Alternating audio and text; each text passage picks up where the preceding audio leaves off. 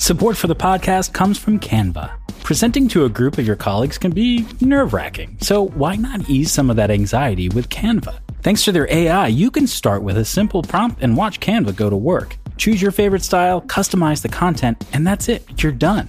It's a serious time saver. Whatever you do for work, Canva presentations can give you a head start on your deck. You generate sales presentations, marketing decks, HR onboarding plans, you name it. Finish your deck faster. Generate slides in seconds with Canva presentations at canva.com, designed for work. Support for this show comes from Sylvan Learning. When children love learning, they can tackle any challenge life throws at them. Sylvan's Insight Assessment can help you determine if your child is ready for what's ahead. It can also identify gaps in learning and point out areas that could be of concern for your child so they can tackle what's to come. And right now, it's the best price of the year at $29. Go to sylvan29.com to learn more and get your child's assessment for only $29. That's SYLVAN29.com. Hey everybody, it's Neil from the Vergecast. On this week's interview episode, Casey Newton and I sat down with Yelp co-founder and CEO Jeremy Stoppelman. Now, you obviously know Yelp as the local search company. You can rate and review small businesses around you. They've got a bunch of other features. Yelp has also, just for the longest time, been one of the primary proponents of antitrust action against Google. Casey and I have heard from Yelp's policy team for years about how Google is competing unfairly around the world. So we talked to Jeremy about that. Obviously, there's a lot of antitrust action in the world right now. We also talked about Yelp. Yelp has changed a lot during the pandemic. They had to have some layoffs and some furloughs. We talked about how he's refocused the company, rebuilt it, reprioritized what Yelp is doing sort of in the pandemic economic calamity of now. And of course, we talked about Yelp as a product, where it is, where it's going. Super interesting interview. Jeremy has a lot to say. He was not restrained at all. And one of the first interviews he's done coming out of the pandemic about Yelp's future. So check it out. Jeremy Stoppelman, co-founder and CEO of Yelp. Jeremy Stoppelman, you're the CEO and co-founder of Yelp. Welcome to the Vergecast. Great to be here. Thanks for having me. Yeah, and Casey Newton is here too. Hey, Casey. Hey, Neil. Hey, Jeremy. What's up, Casey? Jeremy, there's a lot to talk about. Obviously, Yelp is a business that supports local business. There's a lot of change in that market.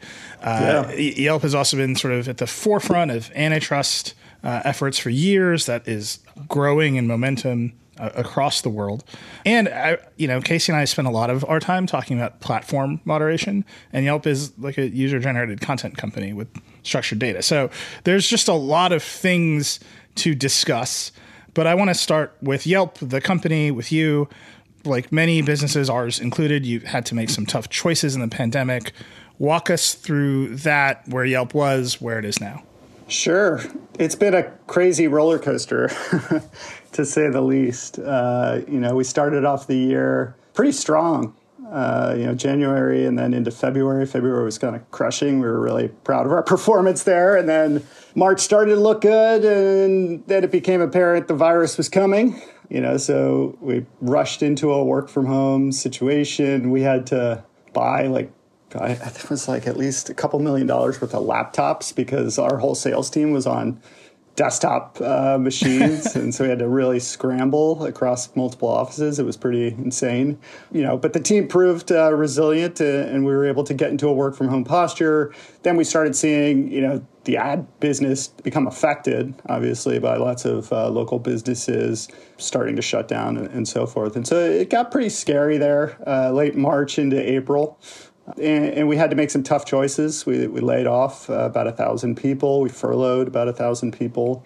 We went to reduce salaries. So we made a lot of shared sacrifices that put the company onto a more stable footing as we enter. We saw that we were headed into a very serious crisis. And so we had to make those moves. We also, rushed to help local businesses as much as we could. We gave over $30 million worth of relief for businesses, particularly, restaurants and nightlife businesses were, the first hard hit as everyone stopped going out. So it was a pretty scary period for the company. And I'd say, for the world as a whole, fast forward a couple months later, things were normalizing. We were all, I think, adapting to a new normal. We started seeing some cities cautiously and some maybe not so cautiously reopen. And, we were encouraged by there was a lot of, economic activity picking up. Restaurants we started to see signs that they were coming back.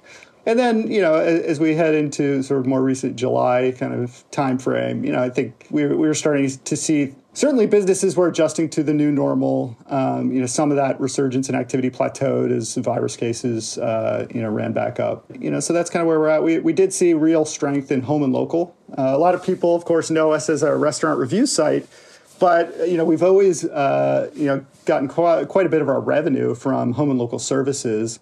And as people sheltered in place at home, they were spending more time, investing in their backyards or, getting lawns mowed or, certainly if you're using your house a lot more, things go wrong, toilets get clogged and so forth. So we saw a lot more.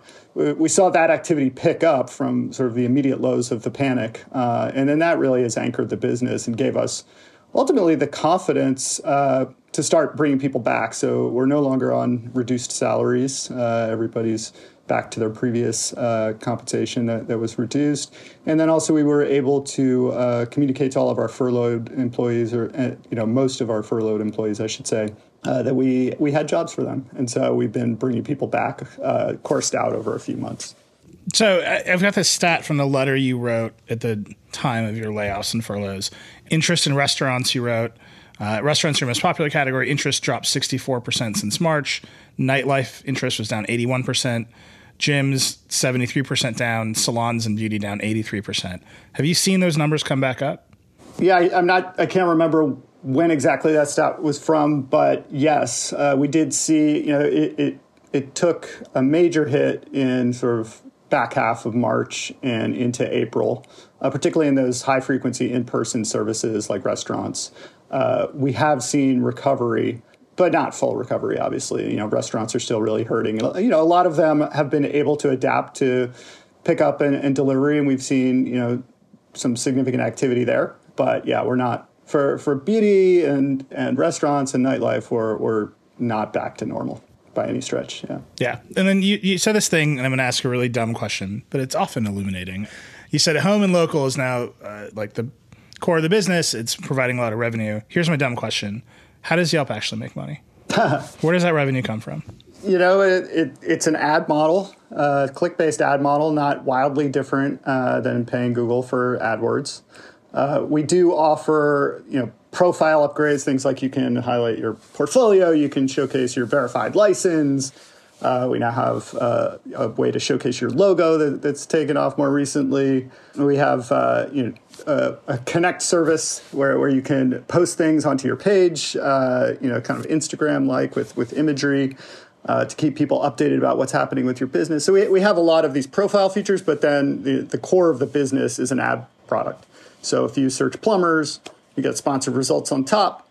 And if you as a consumer click on, a sponsored result, then we're getting paid for that click.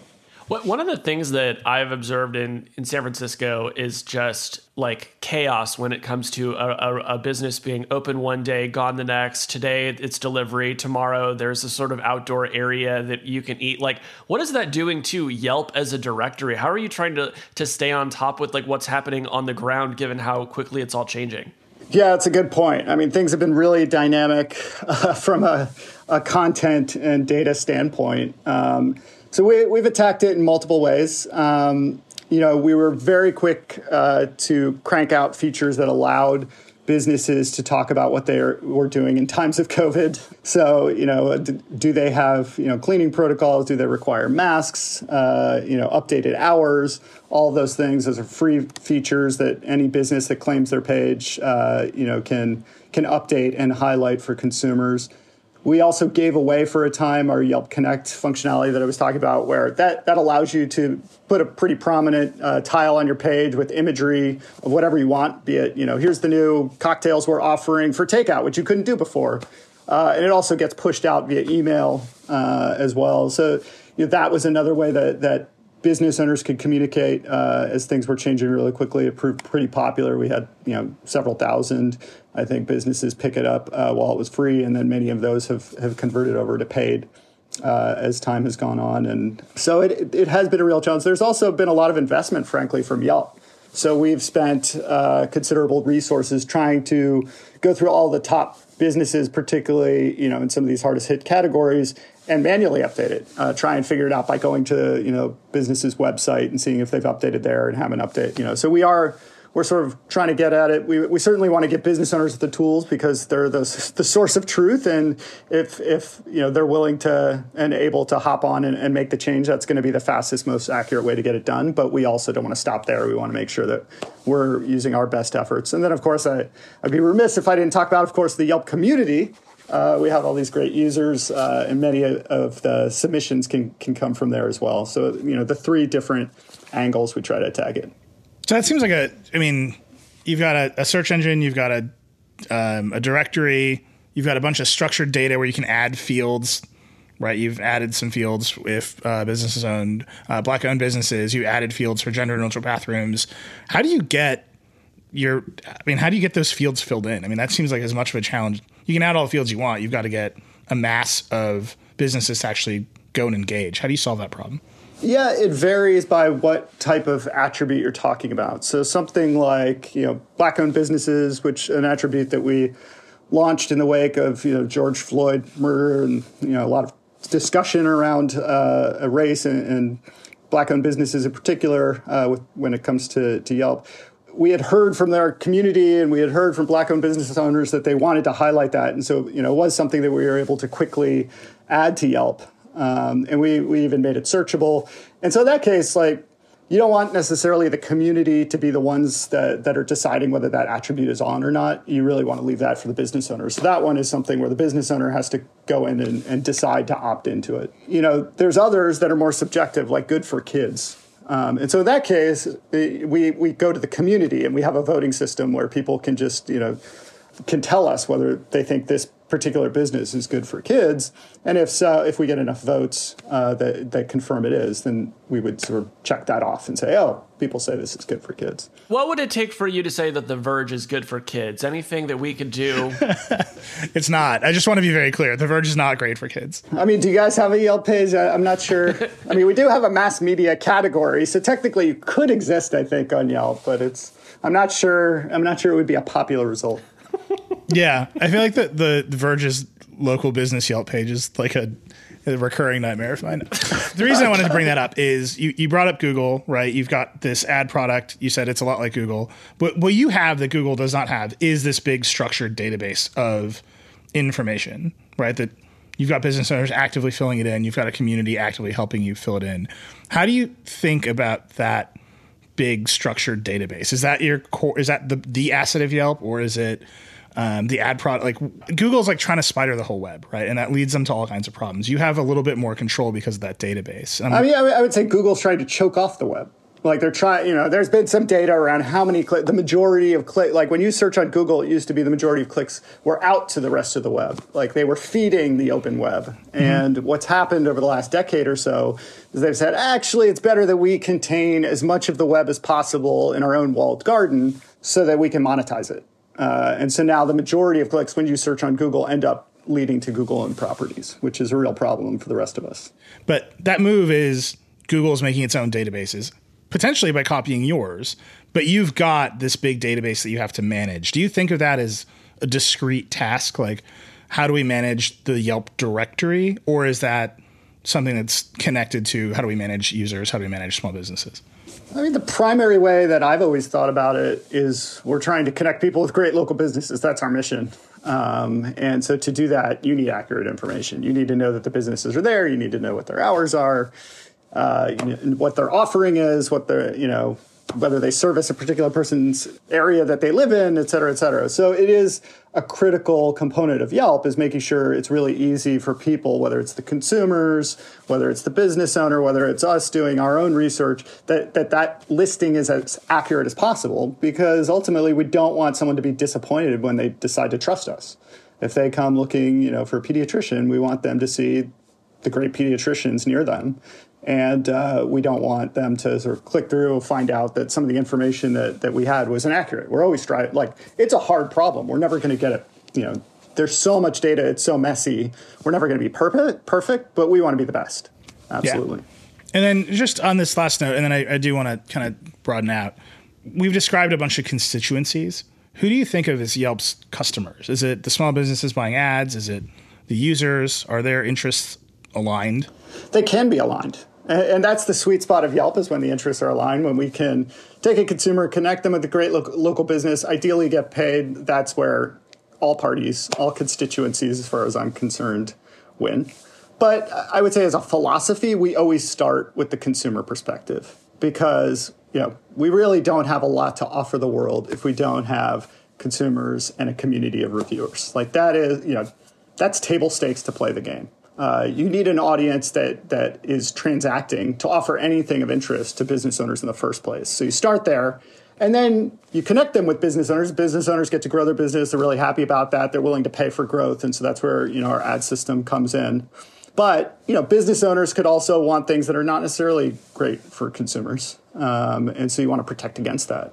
You don't want to let every business owner be 5 stars, because they're not. Like, you want it to reflect reality as much as possible. And so that's what we tried to do, is make sure that Yelp, is a level playing field where consumers can figure out, get as accurate a sense as possible of a business before they transact. Like that is definitely the goal.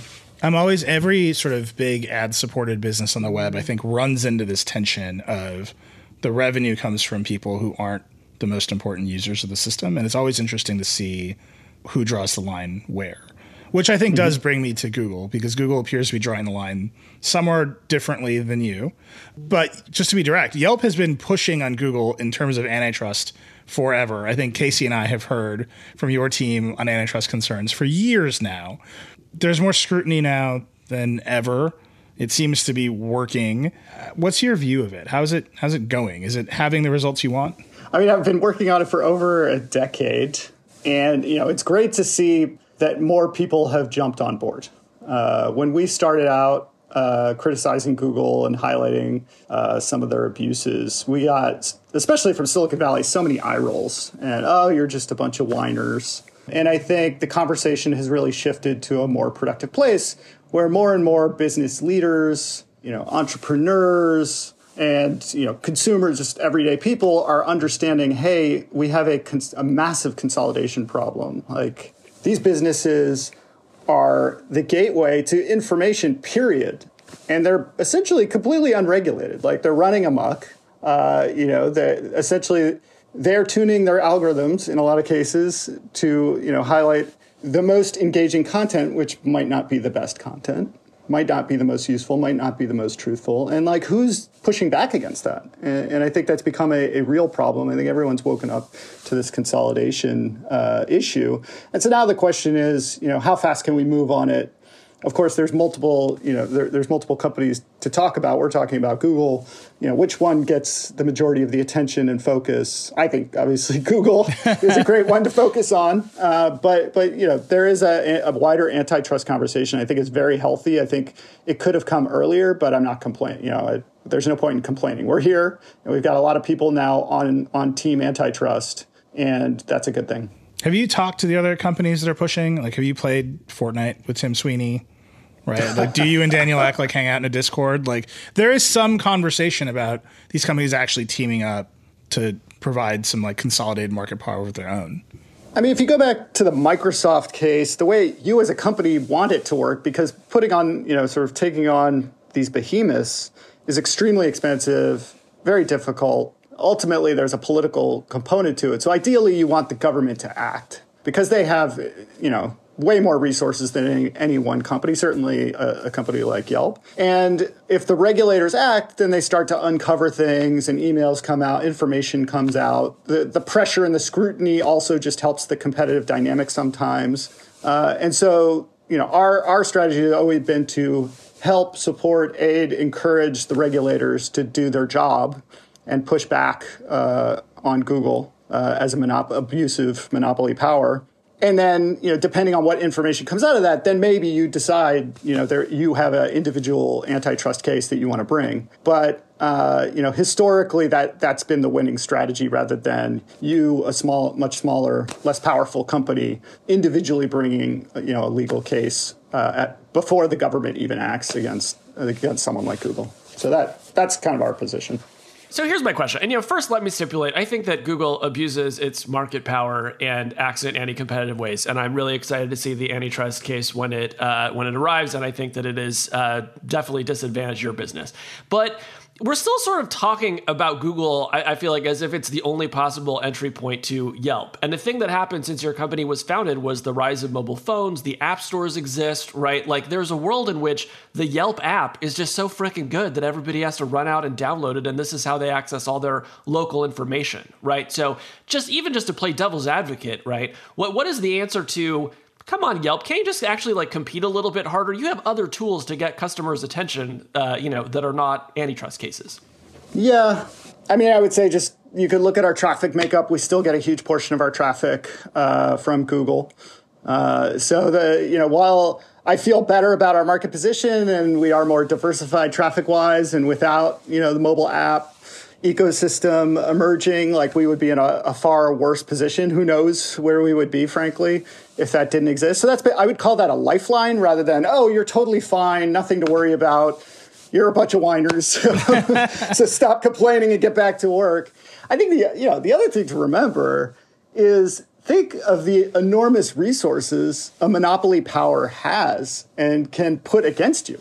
And so you look at mapping technology, it's like, not many people can afford to play in the mapping space, period, anymore. What happened to, Navtech and some of these big maps players is Google entered the market. They gave away a free product, essentially, although they now charge for it. And, some of the independent mapping players fell over as a result.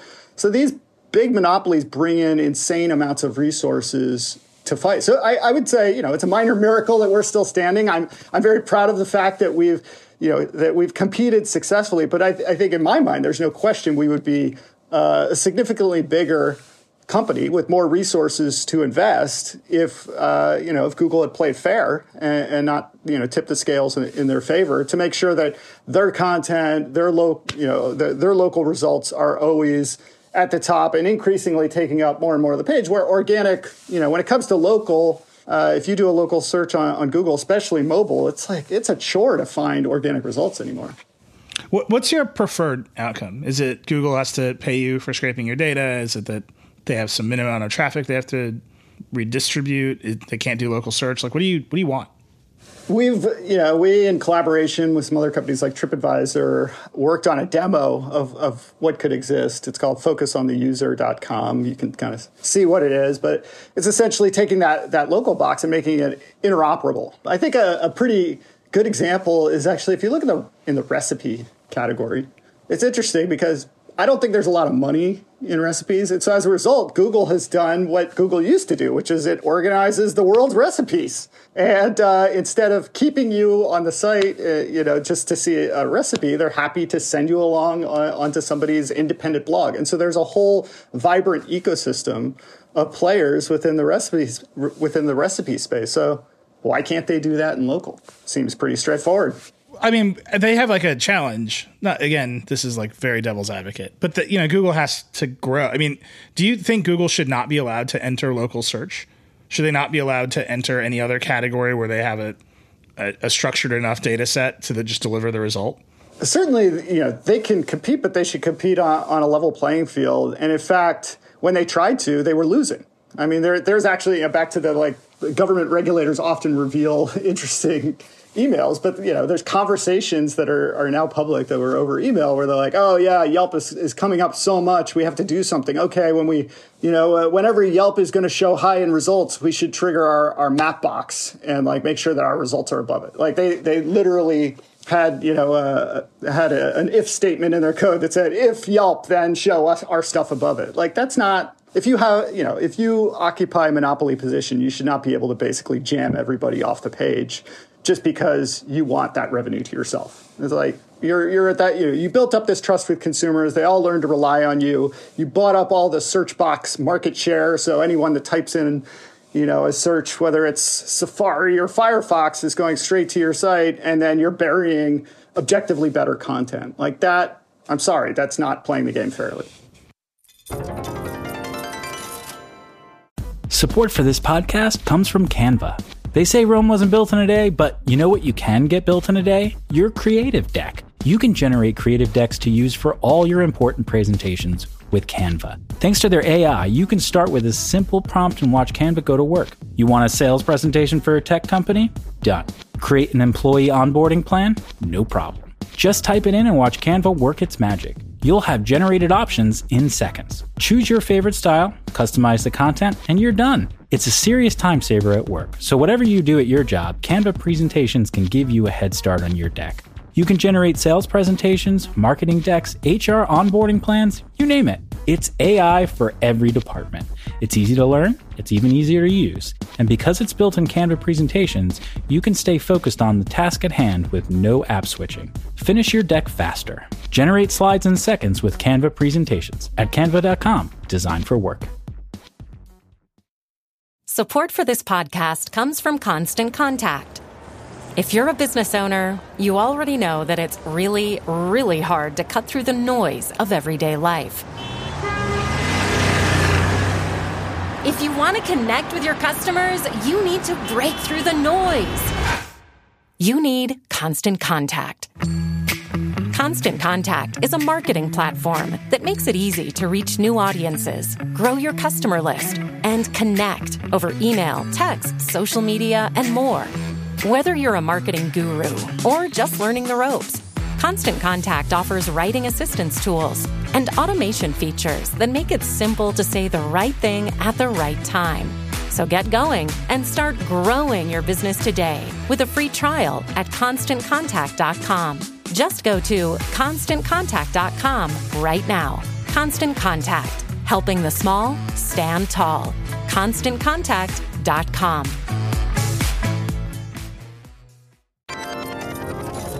One of the challenges that every competitor Google has, Yelp certainly, but also Bing or Alta Vista or whatever, is that the amount of incoming user data to Google is so high, right? Mm-hmm. So user searches for Google, billions of people are searching for some term. They all click on a link. Google gets to rank that up. They have this like cycle. You mentioned maps. Google gives away maps for free. People are driving their cars, they're walking around. The maps get more refined over time. How do you break that from a regulatory perspective? I can't just make everybody in America use Bing for 2 months to be able to catch up to Google, right? Like, how do you solve that feedback loop, which seems like the heart of a lot of the data monopolies that we see? I mean, I think you ideally make it so that Google can't take all of the lucrative areas that it doesn't currently occupy and then jam a product into that space and then absorb all of the market share. I mean, look at like what they did in travel search. They went and they bought like a critical component of travel search, which is this company ITA that had all of the data on like where the flights are coming and going and how much they cost and so forth that all of the major players relied on. And they, did a little, oh yeah, we're definitely not going to use it for nefarious purposes. And now, it's like you do a travel search, or a airline search, and all of a sudden, instead of, seeing all the major players for airline search, you're getting like a Google box, which doesn't necessarily cover every, all the best flights, all the best prices. There's been some studies on that. I think that's a real problem. Like, why were they allowed to do that? That was a moment where regulators could have said, whoa. Okay, you already have a monopoly in web search. We're going to stop this. And in fact, there have been lots of times in American history where regulators cared about this stuff, where they didn't allow this to happen. I think, I think Obama's a great guy. He's a very nice guy. He's a very cool guy. But on antitrust, the White House was very aligned with Google. And if you look at who spent the most time at the White House, it's like by a mile Google lobbyists. And I think, to go on another rant. This is great. If you look at why has Google evaded a lot of scrutiny on this issue, I think it's because Eric Schmidt's a freaking super genius on this topic because he went through it. He was the Jeremy Stoppelman of the Microsoft era. He was at Novell. He saw it from my shoes. He learned the playbook. He saw all the mistakes that Microsoft made. And so then Google, as it got into a monopoly position, he was extremely strategic and laid all the groundwork to make sure that Google was going to be protected for as long as possible. And it's worked remarkably well. It's just in 2011 when I testified, I mean, I was like shaking in my boots. Eric Schmidt testified as well. And Chuck Schumer came out and all he said on the topic, even though Google at that point already had a monopoly. It was like 70% or so, web share. Mobile was looking a lot worse. And he just came out and said, oh, good, Eric, it's so great to have you here. Thank you for putting an office in my district. And then he left the meeting. Well, have you thought about putting an office in his district? I do have an office in his district. Oh, damn. Yeah, just not as big, probably. What's the Yelp review? Is it good for kids? We try to be a kid-friendly company, I guess. So at the same time, and I agree, like something should be done about all this. And yet I think it's also indisputable that Google search just gets worse over time, right? Like there are so many categories that have just been like SEO'd to hell. Like good luck searching for furniture or shoes on Google and like finding a decent result. There's now like a fourth ad on every mobile search results page. And this is like the classic argument against antitrust intervention is that companies like cannot help but collapse upon themselves. So like setting aside the antitrust question, do you take any comfort from the fact that Google search actually is just getting continuously worse? I mean, I agree with you, but that's more of a symptom of a monopoly, right? It's like they know that they can get away with it. They're like, where are you going to go? Oh, you type your keywords into any browser and guess what? You're back on Google, and is Microsoft really in investment mode on Bing? I would say, absolutely not. And so that's frankly how you behave when you have monopoly share and when you need to show growth is you just start taking up more and more real estate, not worrying about, whether consumers are happy or not. So I think that's a symptom of the problem. And also if you're Firefox, they just signed another, $450 million deal or something like that with Google. It's like, who can even remotely, let's say you're a startup with the best search results we've ever seen, so innovative and amazing. How do you get distribution? Like if we remember, how did Google get lock-in in the first place? It's like, well, they won the Yahoo deal back in the day. They went and they paid Yahoo a bunch of money to become default, and that helped get their brand out there and market them. How does a startup do that? Like, how do you compete with the Google machine with the amount of money that they're able to generate from search traffic? Yeah. Well, I mean, we interestingly saw this with TikTok, right? Where TikTok did get super huge, but it also spent $1 billion on mobile install ads. So it's to me that it seems like sort of the cost of success in 2020 is you have to spend about $1 billion on advertising. That's got to be great for small businesses. Perfect. Can I borrow $1 billion? Do you have $1 billion I could borrow somewhere? Oh, yeah. Do you have any wealthy friends that could loan me $1 billion? Yeah. So from your position, you're looking at Google. They're the giant. They're stealing your users. They are scraping data. They're doing all this bad stuff. From another perspective, from small business owners, from small restaurants, Yelp is a giant, right? Yelp is the window to a city. Yelp contains these reviews. Those reviews might be gamed. You might have one angry customer who leaves a bad review and trashes your rating. There have been controversies with Yelp data, right? There was the Grubhub controversy where they were using their phone numbers instead of the business's direct number. How do you think about your relationship to that group of people who think Yelp is the bully? Well, first off, I mean, if you look at market share and overall traffic, obviously Yelp can't be the true bully because Google is way bigger than we are. So you have to ask, well, why do people care about Yelp seemingly more? And I would say, well, if you're the referee, then people are going to have issue with you if you're doing your job. Like if you look at, say, Michael Lewis put out a podcast actually on this very topic. I think it was last year, great podcast. And he showed all these different referees. And whenever the people being refereed liked the referee, it was a symptom of a very serious problem. And so if we're doing our job well, then people will feel like it's somewhat unfair, right? And so if you're a business owner and you're reviewed, you're a 3.5-star business, and you're doing an okay job, but you're not great, but you feel like you should be a 5-star business, well, maybe on some other service, they've trained you that you can go buy a service like Podium and solicit a bunch of reviews from favorite customers or, sort of specific times or review gating or whatever you do to get your 5-star review. And then you have a 5-star reputation on the other platform. On Yelp, we specifically say no. Like we are going to battle that tooth and nail. We're not going to allow that. We're going to fight against it. We're going to put up consumer alerts. We're going to do all sorts of things to make sure that Yelp is as trustworthy a platform as possible. And it turns out not all business owners appreciate that. Like everyone wants to be 5 stars. And if you are hard to game, then, people will take issue with that. People will make up things about you or what you're doing or but ultimately, like we've always just said, we want to, as much as possible, showcase the truth about local businesses, whether they're good or bad. We want to showcase it all, air all of the laundry, dirty or clean. And I think that's why Yelp has resonated with consumers. I think that's why Yelp is synonymous, with the word review. People, even if sometimes I see on social media, people would be talking about, a Yelp and then they're posting a picture from some other review site. So, I think we have that attachment because Yelp reviews mean something. And to show you the level of our commitment, one example is, we have a recommendation algorithm that decides which reviews to show on a business's page. And up to 25% of our review content at any one time, on average, is not shown.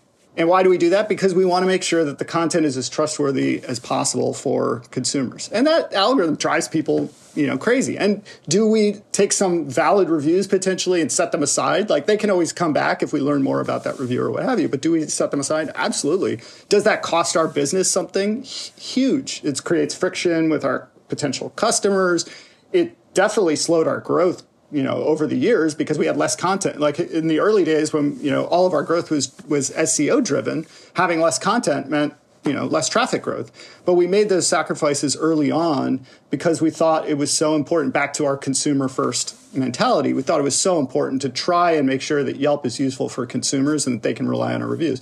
And if we turn a blind eye to spam, if we turn a blind eye to abusive, malicious reviews, if we allow some of these review solicitors to run amok on our platform, then Yelp is not going to be useful over the long term. And so we've just pushed hard on that.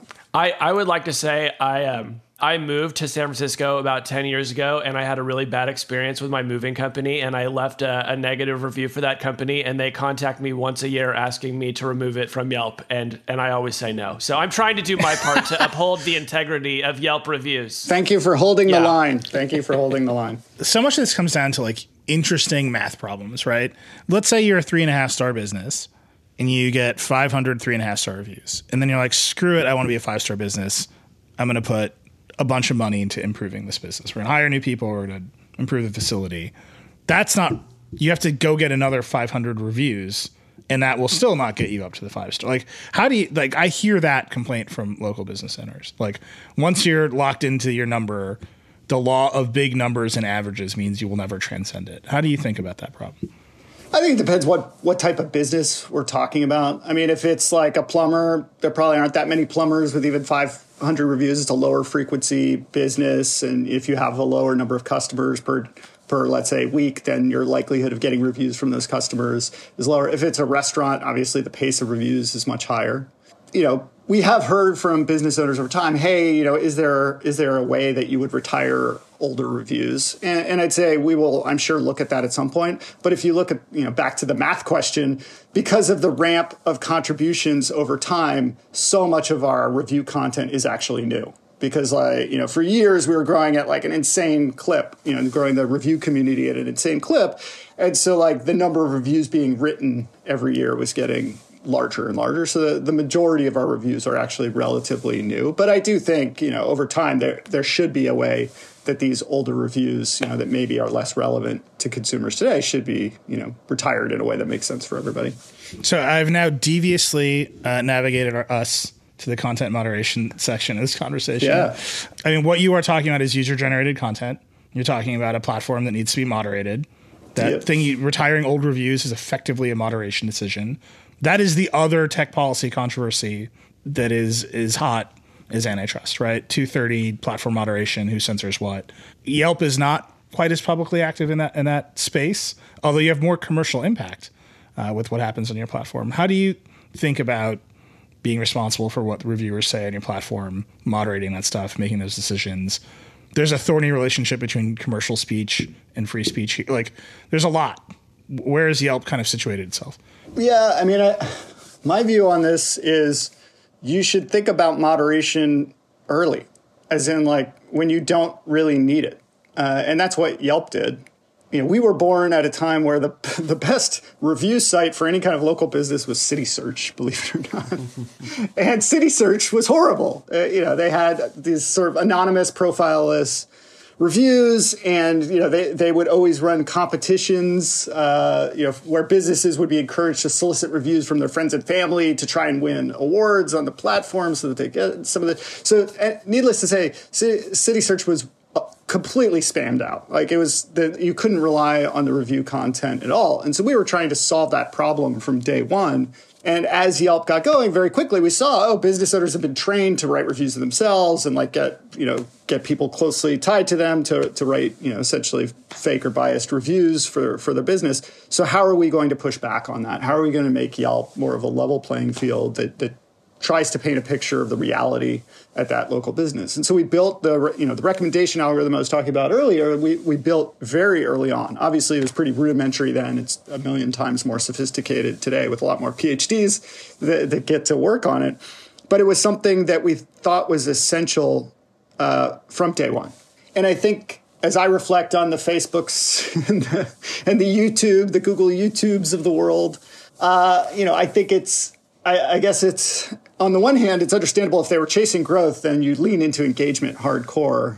But on the other hand, ideally, you look at that where's that engagement coming from, which I'm sure they knew the entire time. And you say, ooh, this stuff is like, wow, we're getting a lot of traffic from like total misinformation and conspiracy theories and like hate speech and et cetera, et cetera. You step in and moderate it. Like, you don't necessarily have to eliminate it from the entire internet, but like deciding to amplify it and put it in everybody's feed, I mean, that's your decision. That's not a free speech. That's not, and all of these platforms, by the way, have the ability to moderate the speech. Like that's what we're all doing. That's what, internet communities from, the early days of the internet, trolls were a thing that happened back then. It's always been an issue. And every forum on the internet known to man has had to be moderated if it's going to be particularly useful. And so I think, these businesses turned a blind eye to moderation because it drove the metrics and the money and the numbers. And if they would have acted early, then I don't know that it would be as controversial a topic. I think the problem is, things have gotten extremely political, and doing it now, and these are in many ways, kind of a primary source of media content for the country and potentially the world. Like doing it now is very difficult and fraught.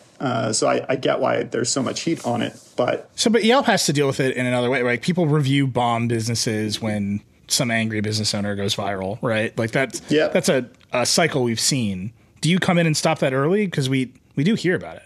Yeah, I mean, we saw that became a thing probably several years ago, and then we've just continually iterated on our approach to try and like figure out what's the right balance.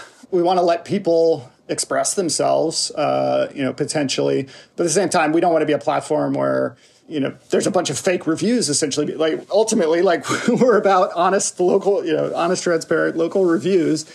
And so to the extent that you run into these pages that it's full of content that really had nothing to do with your experience in local business, that's tricky. So we've tried to strike the right balance of like putting up alerts, pointing to more context and information around what's going on in this business. We've more recently finally got to the point where we're like, okay, we're going to disable reviews for a period of time while this controversy is going on. Like our goal is never to say, hey, we don't want to talk about it. Like we understand the need to, local businesses can get in the news for very valid reasons. And so I think the goal is to strike the right balance of like not allowing our platform to be misused or the content to get all polluted, but also highlighting what people are trying to highlight because they're trying to express something potentially important about that local business. And we don't want to get in the way of that. But, we just want to find the right way to express that on our platform. So everybody's clear on what's happening. Well, it's interesting you called it a balance, right? Because you started with one step and another step and another step, and then you ended with, we're going to turn off reviews for a while, right? And it depending on the situation, yeah. Yeah, but like depending on how cynical you are, you would have been like, that was always the answer, right? Like no one wants to take that last step of we're just not going to let communities say what they want at this time until it's obvious that that's the only solution.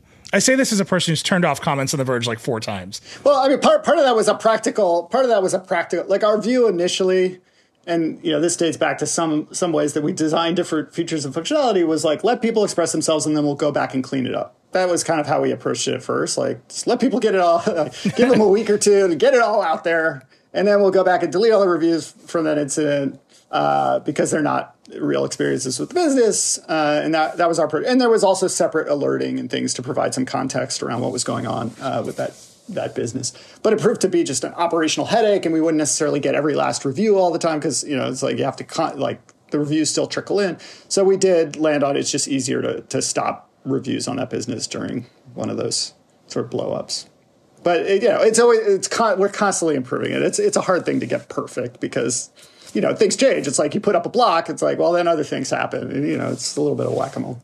So we're talking on Friday. Last night, Joe Biden accepted the nomination to be president. He does not have a lot of tech policy proposals, but the one that his team has confirmed to us 3 or 4 times is Joe Biden will repeal Section 230. No follow-up. That's the whole policy. Does that scare you the way that it scares other social platforms? We definitely rely on 230, like pretty much any online forum would. And, I guess we'll see. There are other places in the world that we've operated in. Like, we were more international before Google swept our legs, so to speak, in Europe and beyond.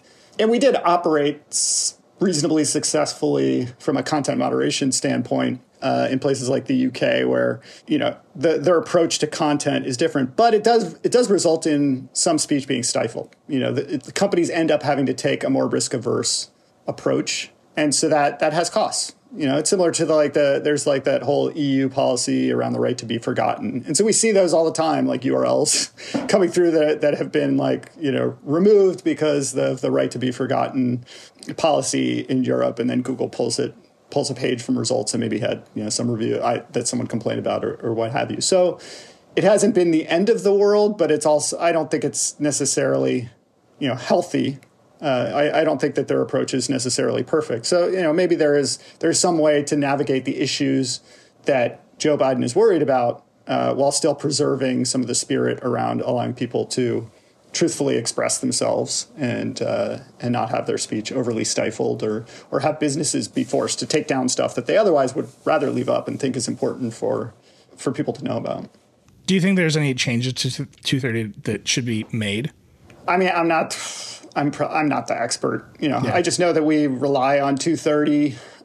So that we can take a stance of, hey, if somebody is putting up a review and it might be controversial, but they're standing behind it, and we're able to stand behind them. And I think just at its face, if you take 230 away, it will make us more risk averse, and more content will come down that maybe could have been valuable to consumers. So in general, from a Yelp perspective, we see value in 230. How to update it, that's kind of for the lawyers to battle out. Yeah, makes sense. All right, I'm being told you're running out of time, but I ask every CEO this question when they come on the show, mostly for my own personal interest, because I'm very bad at this. When do you work? When do you sit down and do email and read and actually work and not go to meetings? How do you divide your time? It's somewhat random. I mean, my schedule changes week to week based on the cadence of meetings. In this new Zoom world that we live in, I have found that once I go beyond 4.5 hours of video meetings, I'm dead. I can't, that fifth hour of meetings is not, people are not getting my A game. They're not getting my B game or even my C game. So I do try to keep the amount of meetings per day limited to something like 4.5 hours. And then the rest of the time's filled in with, with email and trying to do, deeper thinking and analysis. All right, Jeremy, I think we have taken up way more of your time than you anticipated. Thank you so much for stopping by. It was great to talk to you. Happy to do it. Thanks for having me. All right, my thanks to Jeremy Stoppelman, co-founder and CEO of Yelp. That was a great conversation, lots to think about. Also, thanks to Casey Newton. Always fun to have him as a co-host. We'll be back later this week with the chat show. I hear Dieter, Becca, and Dan did great last week. That's what everyone keeps telling me. So we'll have to have them on again soon. But we'll be back later this week with the chat show. We've got a lot going on The Verge. Check out the site. You can tweet at me. I'm @Reckless. Give me your feedback. I'd love to hear from everybody. Talk to you soon.